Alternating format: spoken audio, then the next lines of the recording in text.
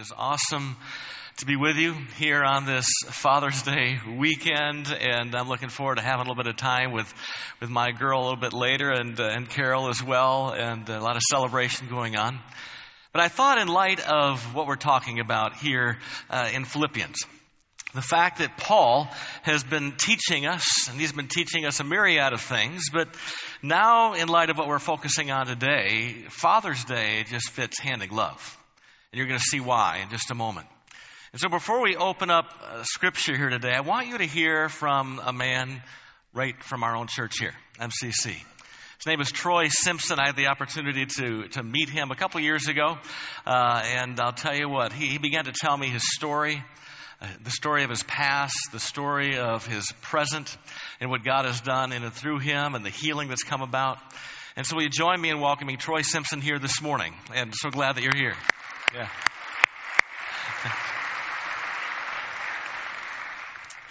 And I first met Troy 2 years ago. We were at men's fraternity, and I was sitting at one of the breakout sessions afterwards at around a table, and he was telling me about his dad. And I think it's around 9 months ago now that your dad passed away. That's correct. And this is your first Father's Day without him. And so thanks for being here and sharing. Thank you. And as we're here on today, and we're here on Father's Day, and as you're thinking about your dad, as you look back, what would be some of his greatest accomplishments in your own mind that you remember? Sure. Well, thank you for having me today. There are many accomplishments that my dad had in his career, and he has got a tremendous story. He was born and raised as a small hometown country boy in a small rural town of Lebanon, Kentucky. And he had two great loves in his life. That was my mom and football. And he started both of those. He started a relationship with my mom in the 8th grade and began playing high school football in the 8th grade.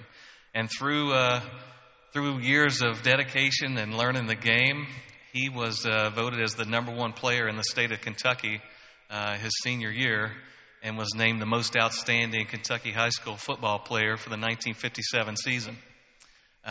Going into his college years, he was given multiple scholarships to universities throughout the country, and he chose to play at the University of Kentucky. And it was important to him. He chose that college so that his mom and dad could go see him play right there down the road from his hometown. So he had a tremendous football career. He was known for having hard-nosed football, just a tough guy out on the field. They called him Terrible Tommy, and he was feared by many. So he had a great career. He was the MVP of his senior year, the team captain, won the 110% award, and there was just many opportunities awaiting him. He actually chose not to go into the NFL, although there were scouts that were out there looking for him. And instead, he decided to start a family with my mom. Aside of that, he was a health and PE teacher for 32 years. And he was a high school and a college coach for over 40 years. And he coached all the way up into the 2015 season. And in 2009, he was actually named into the Hall of Fame of coaching in the state of Kentucky. So Dad had many accomplishments, and he was such a great leader and very impactful on thousands of kids in their lives, and more so being a father figure, being their teacher and everyone's favorite coach. Well, he's sounds like quite a guy, and obviously made quite a difference. And knowing a little bit about football, my next door neighbor was a football coach as well, and the demands of that. I mean, you talk about the thousands of students he impacted. So as a kid growing up then, where did you fit in the mix of all that? Sure. Phil, I always wondered where it was that I actually where I fit in the mix. You know, I questioned that throughout my childhood. I can remember in high school I had a teacher ask me, they said, "Troy, you're nothing like your father." And I replied, "You don't really know my dad. I don't want to be anything like him." And, my childhood, you would think, having an athletic dad as myself, that we would have many backyard games, or there'd be times that he and I would share together, but that wasn't the case. I can just remember my dad kind of sitting in the shadows, and he was there in my life, but I don't have a single memory of my dad even tossing a ball with me. I can just remember him being the silent father sitting off in a distance in his chair as I just tossed a ball to myself. And there was a lot of frustration and anger that started building up in my life. And I remember that first time we talked, you went back to this pivotal event. I think you were around 12 or so, that happened that really changed you and impacted, I think, your relationship for years to follow. What was that? Yes, the event he's referring to. I was 12 years old, and we lived on a farm, a cattle farm, and my dad asked me one day to help him get some cows into the barn. And for whatever reason on that day, the cows decided to go around me. I was just a young 12-year-old boy. And Dad looked at me, and he started cursing me in anger. And he just looked at me, and I can see those lips as the words came off his mouth. Can't you do anything right? And I looked back at my dad, and I told him, I hate you. I said, don't you ever ask me to do anything for you again, because I'm not doing it. And I turned my back to him, and I walked away. And for years, there was silence between the two of us. In our own sinful pride and stubbornness, neither one of us would say we were sorry. Here's a guy that was actually my teacher. I didn't talk to him in class, and he didn't talk to me. We would ride to school together, and there was silence. Within our own home, there was silence. I always knew that Dad was there for me, but we just weren't close. And this would go on into my college years. It went on and on, even as you were an adult, and of course, just kind of the fractured relationship there between you and your father. And then I remember one day coming, and we were talking about his dad, and Troy began to talk about these books that he was putting together. And 2 books. I mean, they're filled with pictures and images and newspaper clippings and everything of his father and all of his accomplishments through time. And what led you, given your history and your fractured kind of relationship that was there, to honor your dad like this? I can remember when I was in college, I came home and it was Father's Day. And I remember sitting in my car overlooking the family farm and filling out that Father's Day card. And that was the first time that I had told my dad that I loved him and that I was proud of him and of his accomplishments. And, things were a little better between he and I into adulthood. But, things just seemed to be right there on the surface. It was, talking about the weather, talking about sports. There was never anything in depth in our conversation, and we were still distant. Into his later years, he wanted to write a book to share his legacy of his accomplishments, to the Simpson family for years to come. And I knew I wanted to be the one to write this book. It might surprise you all, but I knew deep down I wanted to be the one to do this. So my grandmother and my mother had saved hundreds of newspaper articles when he was a player and when he was a coach, and all these photographs. And I interviewed my dad and got all of his thoughts together, and he wrote everything down in a spiral-bound notebook. And over time, I would start putting this book together, and I was having a real struggle with compiling all this information. He was telling me all these stories that I had never heard before, and to be quite frank, I really didn't want to hear when I was younger. I didn't really care. And here was a guy that, he was everyone's hero, but to me, he wasn't my hero. And I was just struggling very badly trying to get these books completed for him. And there were times I would just sit in front of the computer screen and just cry because that 12-year-old boy inside of me was still hurting. Wow.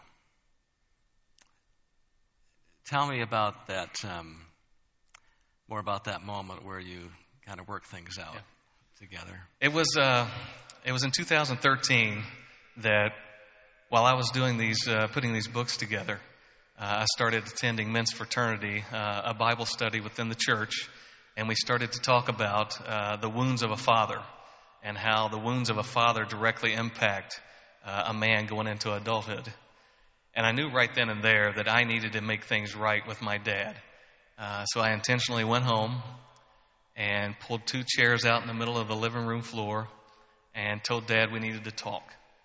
And I shared with him, my frustrations and my anger and my sorrows from being a child. And, I knew one day if I wasn't able to get that frustration out and to be able to ask him for forgiveness and to say I was sorry, that I would be the person banging on his casket one day, mad at myself for not asking for his forgiveness. And, it was a tough conversation. He had a lot of regret. There were moments where he actually remembered back 25 years on that day in the field, and he was sorry too. And my dad, he was this tough guy. You never saw him cry, and he just sobbed, and we held each other, sobbing in this giant bear hug after we talked. And it was as if God lifted that burden off of me, and that 12-year-old child that was deep inside had finally been healed. And things were good. I always knew that my dad would be there for me, no matter the circumstance, and I knew that he loved me and I loved him. So little did I know that a year later I'd be using these books to give my dad's eulogy at his funeral, and just to honor him. So I was very fortunate to be able to make amends with him before he passed away, and Jesus called him into heaven. So now it's Father's Day, and as you remember him, what's one thing, if you could boil it down to one thing you want to imitate from his life, what would that be? Well, as a dad, and all you fathers out there, nobody's perfect. And I know my dad tried his best, and I love him very much. And today's a great celebration because Dad is with his father on Father's Day for the first time since 1980 when he passed away. And he's sharing for the first time with his Heavenly Father, Jesus Christ. Mm-hmm. And I know as a Christian that one day I'll be reunited with him and have Father's Day once again with him. But if there was one thing that I would imitate, it was just the love that my dad had for my mom. Last year was a pretty rough year for me. My mom struggled for 12 years with a brain tumor, and my dad was right alongside of her, and she passed away in August of last year, and then he passed away 21 days later of a broken heart. And if I could do anything to imitate my dad, it would be to show that kind of love to my wife and my kids.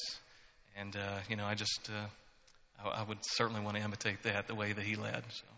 I think you're leading there, and you're leading well. Thank you. It's beautiful to see your family and all that you're doing and all that God's doing in you. Thank you very much. It's wonderful. I want to thank Phil. Just thank you so much for allowing me to share my testimony. Mm-hmm. I've had many people come aside and share that I've been an encouragement to them, that, just hearing my story, it gives them a sense of hope with their fathers. And I have actually had a gentleman come aside in the last service that actually knew my dad and saw him play. So it was pretty cool hearing that he had seen him and talked about how tough he was out on the field. So that was pretty cool. That's awesome. That's awesome. Let's thank Troy for his leadership today, huh? Thank you. That's great.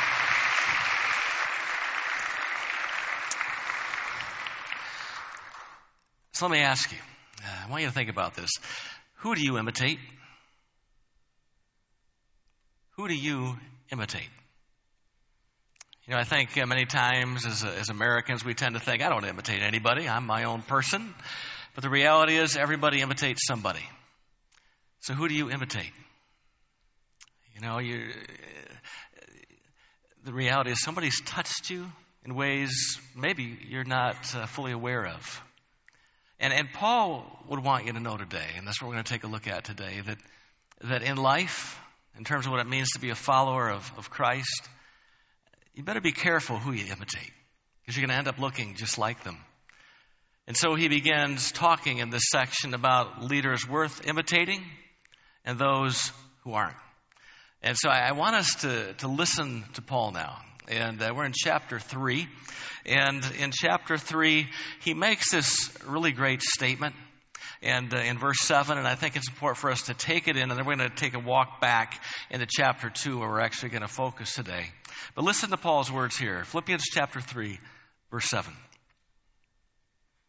Join with others in following my example, brothers, and take note of those who live according to the pattern we gave you. So Paul first says, follow my example. And then he says, well, then follow the pattern that we gave you. And so there's other leaders, he's saying, that are worthy to imitate. I want you to think of them as spiritual fathers, if you would. Spiritual fathers that you and I would imitate so that ultimately we could look more like Christ. And so that's what he says in chapter 3. But then going back into chapter 2, starting in verse 19, Paul begins to tell us about these 3 different leaders that we are to follow. And so let's go back now to chapter 2, starting at verse 19, and listen here to what Paul writes. I hope in the Lord Jesus to send Timothy to you soon, that I also may be cheered when I receive news about you. I have no one else like him who will show genuine concern for your welfare, for everyone looks out for their own interests, not those of Jesus Christ.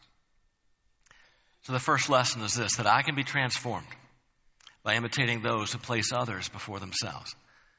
I can be transformed by by imitating those who place others before themselves. And so I want to ask you, who's the Timothy in your life? Do you have one?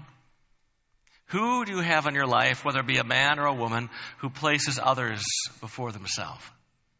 And are you imitating them? When I think about my own life, I can't help but think of my next door neighbor, Gary. His name was Gary Quinn. My father was disabled when I was 10 years old. He was never able to work again.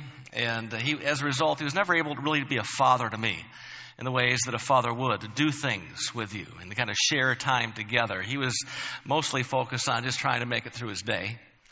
And well, you know it, along came these neighbors, Gary and Cheryl Quinn. They moved into the home next door.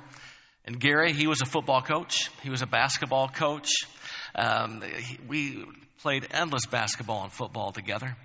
But that wasn't all. I mean, he had 3 kids of his own, and even so, he kind of treated me like their fourth. I went on all their family vacations with them so that I could see things that I never would have seen. We built models together, rode mini bikes together, spent all this time together. And over and over and over again in my life, Gary put me before him. He was my Timothy. And through my life, to be honest with you, I have found it an honor to imitate him. Because the more I imitated him, the more I became like Christ. And I keep imitating him in my life. Who's your Timothy? Do you have one? I think what happens often is I hear from people, and they'll come up to me in the lobby somewhere else, and they'll tell me about somebody else in the church, for example, that's that Timothy, that person who serves other people, and they'll just marvel at them. They'll marvel at them, and they'll talk about them in great ways, and that's a beautiful thing to do.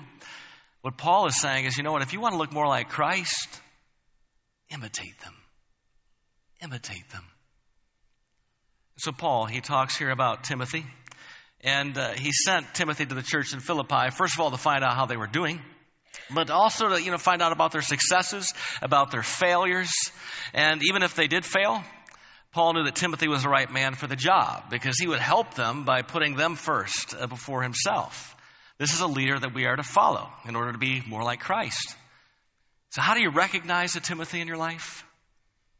Well, first of all, they're not going to be the kind of people who, tell you about their own accomplishments. They're not going to say, I did this and I did that. As soon as you're with somebody who talks like that, you're not with a Timothy. They're not going to be somebody who seeks their own agenda. Their agenda is you. You are before them. They want to meet your need. They want to serve you. They're not going to be overly confident. These are going to be people who work behind the scenes. They don't seek the spotlight. These are the kind of people who clean up after the party is over. You have someone like that in your life? Because Timothy was known for cleaning up after the party was over. And this is why Paul stated this about him in verse 22. Timothy has proved himself because as a son with his father, he has served with me in the work of the gospel. I hope, therefore, to send him as soon as I see how things go with me. And I am confident in the Lord that I myself will come soon. And so Paul kind of makes himself a father in this. He refers to Timothy as his son. And this is interesting because in the first century, a son would always take up his father's trade. And so if his father was a farmer, he would be a father like his father and his father before him. And it was your job as a father then to train your son to look just like you, to be the best farmer he could be. And so you would train him, when you get up in the morning, and you do this first, and then you do this, and then you do this. And the more you kept training your son, the more he would look like you. He would take up his father's trade. And here, Timothy, he doesn't do that. Instead of taking up his father's trade, he takes up Paul's, the trade of advancing the gospel. And so what we see here is that Paul looks at Timothy like this son who has proven himself, because first among everything else is he followed Paul's example by placing others before himself.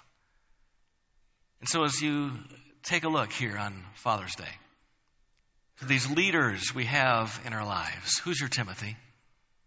And I just want to encourage you not just to talk about them, but to imitate them.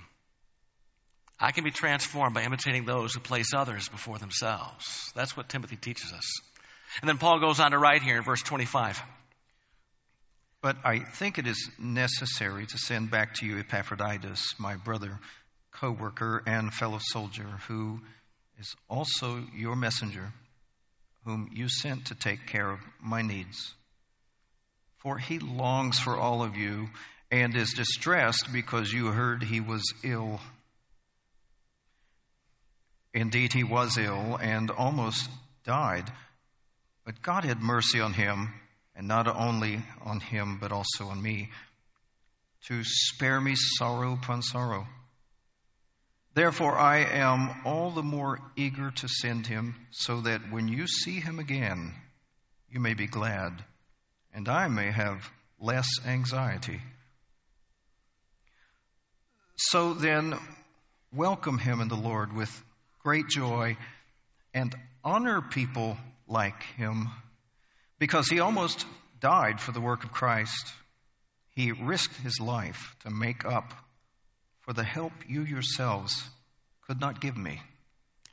So the second lesson is this, that I can be transformed by imitating those who have proven faithful through hardship. Those who have proven faithful through hardship. You have an Epaphroditus in your life? I did. He was my dad. My dad, from the time I was 10 years old, lived life racked in pain. I remember him just huddled in a ball on the floor, could hardly even move, even talk and operate. And yet through all of his pain in his life, he went through the bitter stage, and then he decided, you know what, I got to get better. And so he just began focusing on God. In fact, I remember in all of his pain, I remember him sitting in that chair in the living room, and he would be memorizing scripture. And then he'd call my name, and I'd stand there in the middle of the living room while he would recite it to me by memory. He wanted to make sure that he knew it. He did this nightly. And then, with his canes, he'd go out and he would serve people, especially children. He loved to serve kids. And over again, my father proved faithful through hardship. And he showed me what it looks like to make God central in the midst of your storm. And so who do you have like that? Who is your Epaphroditus? Because the church in Philippi had sent Epaphroditus to Paul in order to see how he was doing. And in particular, really to give him this financial gift. And so he had come to Paul, he was serving Paul, but went so over the top in terms of his service that he actually became ill and almost died. And to this, Paul referred to him as a brother, a co-worker, and a fellow soldier. He places him on the same level as Paul. And then he tells the church to honor people like him. Honor people like him. Well, there's a lot of ways you can honor somebody, right? It's Father's Day. You can write them a card. You can, share your words of affirmation with them. You can throw them a party. Or you can honor them in the greatest way possible. In fact, somebody once said this: imitation is the sincerest form of flattery. And this is what Paul had in mind here, that we would imitate these kind of leaders in our lives. In fact, we did this, or we should do this, he writes, because he risked his life to make up for the help you yourselves could not give me. And this is how he proves faithful through hardship. This is the clue that Paul's giving us, that he says he risked his life to make up for the help you yourselves could not give me. Now, in the Greek, the word help is an interesting word. It actually means a worship service. A worship service. So you put it together. He risked his life to make up for the worship service you yourselves could not give me. And that's odd, which is why it says help. And so what is Paul talking about here? He's not talking about being worshiped. What is he talking about? This worship that should be here, this worship service. Well, take a look at Romans chapter 12, verse 1. And Paul really defines what this kind of worship style and this life is all about. He says, therefore, I urge you, brothers, in view of God's mercy, to offer your bodies as a living sacrifice, which means you lay it all on the line. Holy and pleasing to God. This is your spiritual act of worship. You see, true worship is more than our singing. It's more than our gathering. It's more than our praying. It's more than listening to a message right now. What Paul is saying is true worship is laying it all on the line. It's giving everything. And that's what Epaphroditus did in his life. He gave Paul everything that the church could not give to Paul because they weren't there. As a result, he had proven faithful through hardship because even during his sickness, during all of his pain, he gave everything he had to Paul. So who's a leader like that in your life? Who do you know? An Epaphroditus in your life. Are you imitating them? There's a lot of things you could do today, especially if your father would be this kind of figure. And I want to encourage you to focus on imitating them, because the more that you do, the more you're going to look like Christ. And then Paul, he concludes this section by beginning now in chapter 3 in our Bible, starting at verse 1, and he writes this passage here. Further, my brothers and sisters, rejoice in the Lord. It is no trouble for me to write the same things to you again, and it is a safeguard for you.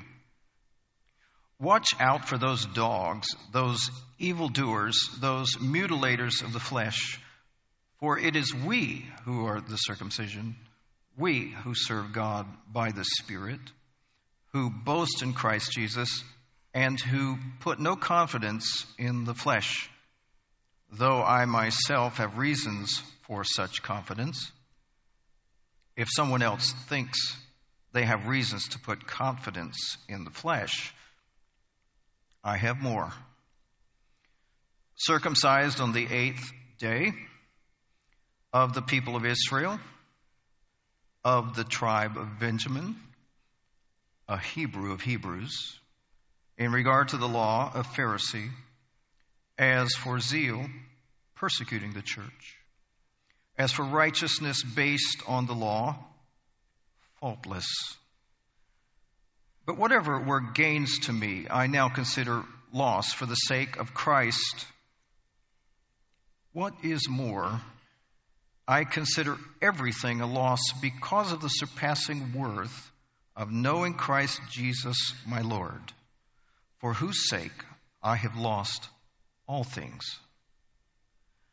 I consider them garbage, that I may gain Christ and be found in him, not having a righteousness of my own that comes from the law, but that which is through faith in Christ, the righteousness that comes from God on the basis of faith. What Paul's writing and he's telling us here is this, that I can be transformed by imitating those who focus on Jesus and Jesus only. You got somebody that's sold out in your life? Do you have a Paul in your life? Thankfully, for me, I did. And in fact, after Gary moved away, the Gary that lived next door to me, and that was a huge loss for me. When he moved away, I was in my early teens, and what you know it, though, that God then placed another Gary in my life. And this Gary was like Paul. He was all about theology. He knew the Bible backwards and forwards. He was an incredibly successful business leader, made a lot of money. But above everything else that he did in his life, he wanted to be noted for studying God's Word, making Christ central. He was the Paul I had in my life. Do you have a Paul in yours? You have a leader like that in your life? Paul's saying, imitate them. Imitate them. And make sure he's saying that you don't imitate the wrong people. Because there's all kinds of people that want to be imitated, all kinds of leaders in our society that are upheld as role models to follow who aren't. And these kinds of leaders, Paul refers to as dogs, evildoers, mutilators of the flesh. And so what he's doing is here, he's drawing a compare and contrast. He's saying, you know what, I, Paul, and Epaphroditus and Timothy, we're on the Jesus-only plan. These other leaders that want you to follow them, they're on the Jesus plus plan. And don't follow them. See, these were the Jewish leaders of that day. In fact, as the gospel was being shared and going out, of course, it first started among the Jewish people. And so the first people to come to saving faith were Jews. And now the Gentiles were coming to Christ, and as they began to look for other role models to follow, people who were, greater in the faith than them, well, they would look to these Jewish Christians. And these leaders were saying, you know what, before you can become a Christian, you first have to become a Jew. Circumcision precedes baptism, is what they were saying. And Paul had no patience for them. No patience at all. They preached deception and not true devotion. See, Jesus plus anything is not a plan for salvation. Paul would say it's a plan for damnation. And that's why he told the church in Philippi not to follow them, not to listen to them. Because what Paul was saying is, yes, a circumcision is needed in order to follow Christ, but a very different kind of circumcision. He wrote to the Romans this. He says, no, a person is a Jew who is one inwardly, and circumcision is of the heart, by the Spirit, not by the written code. Such a person's praise is not from other people, but from God. And so circumcision of the heart means once your heart is circumcised, it means it is focused on God, exclusively on Jesus and honoring Him. Which means that other things are going to need to get cut away from your heart. Things that you pursue that will never satisfy, things that you find valuable that aren't, all these things need to be cut away so your heart can be circumcised and focused on Christ. But Paul was saying, you know what, these Jewish leaders, they were talking about their Jewish circumcision, which cannot save them. And so in light of that, then Paul begins to talk about his Jewishness, the things, his accomplishments basically, that could not save him either. He talked about his own Jewish circumcision that was on the 8th day. He stated he was of the tribe of Benjamin, which means nothing to us really, but what it meant to the Jewish people was that Paul more than met the Jewish requirement, because to be of the tribe of Benjamin meant that you were the cream of the crop. And on top of that, Paul was a Pharisee. He followed the law faultlessly. He had all of these accomplishments. And what Paul was saying is, you know what? Our accomplishments are of no good because our accomplishments can't save us. Only Jesus can. And as Paul kept focusing more and more on Christ, it cost him plenty. He lost his friends. He lost his home. He lost his reputation. He lost his comfort. And instead, he gained a prison cell, some chains, and a lot of extra time for writing letters. And to this, Paul said, you know what I've gained has far surpassed what I've lost. In fact, he called all of his modern conveniences that he lost, he called them garbage. Garbage. Is that what we call our modern conveniences? The things that we seek after, the latest style, whatever we got to buy next, the newest model car. Do we call it garbage? Paul did. And I think what Paul is saying is, if you're going to follow his example to be more like Christ, well, then you've got to take a step back. Take a look at your life. Take a look at your choices and really get honest with yourself. And say, you know what? Have I become a garbage collector? And has my dump pile grown so large now, I can hardly see Jesus at all? And am I willing to get rid of that pile of garbage in order to make Jesus central? Because Paul was. Paul was focused on the bigger things. And this is why he wrote this as he closes out this section.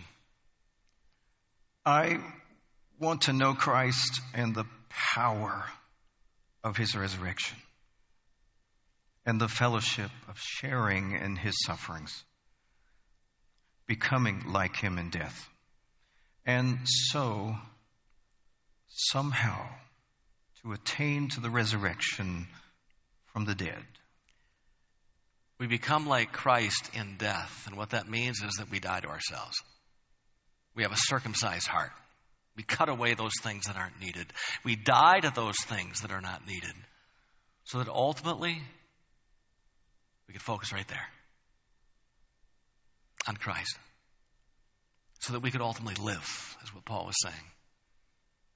As Paul wrote, he's saying, I, Paul, Timothy, Epaphroditus, we are worthy to imitate today, not because of our accomplishments, not because of our titles, not because of our nationality, and certainly not because our names are in the Bible, because there's a lot of names that are in the Bible that are not worthy to follow.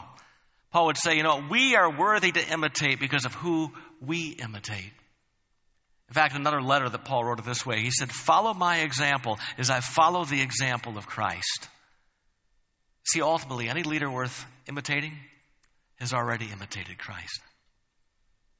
And so this Father's Day, if your father's alive, I've got a few challenges for you. If you're going to have a meal with him sometime today, perhaps, or maybe call him on the phone if you're not going to see him, or if he's passed away, like Troy's has, and you can maybe just go to that graveside there and stand there. Say, you know what, Dad? I'm thankful for you. You weren't perfect. You weren't perfect. But I'm thankful for you. And I could say a lot of words. I could write a card. I could do all these nice things. But I'm going to honor you. I'm going to honor you. And the way that I want to honor you is to imitate the ways that you have shown me Jesus.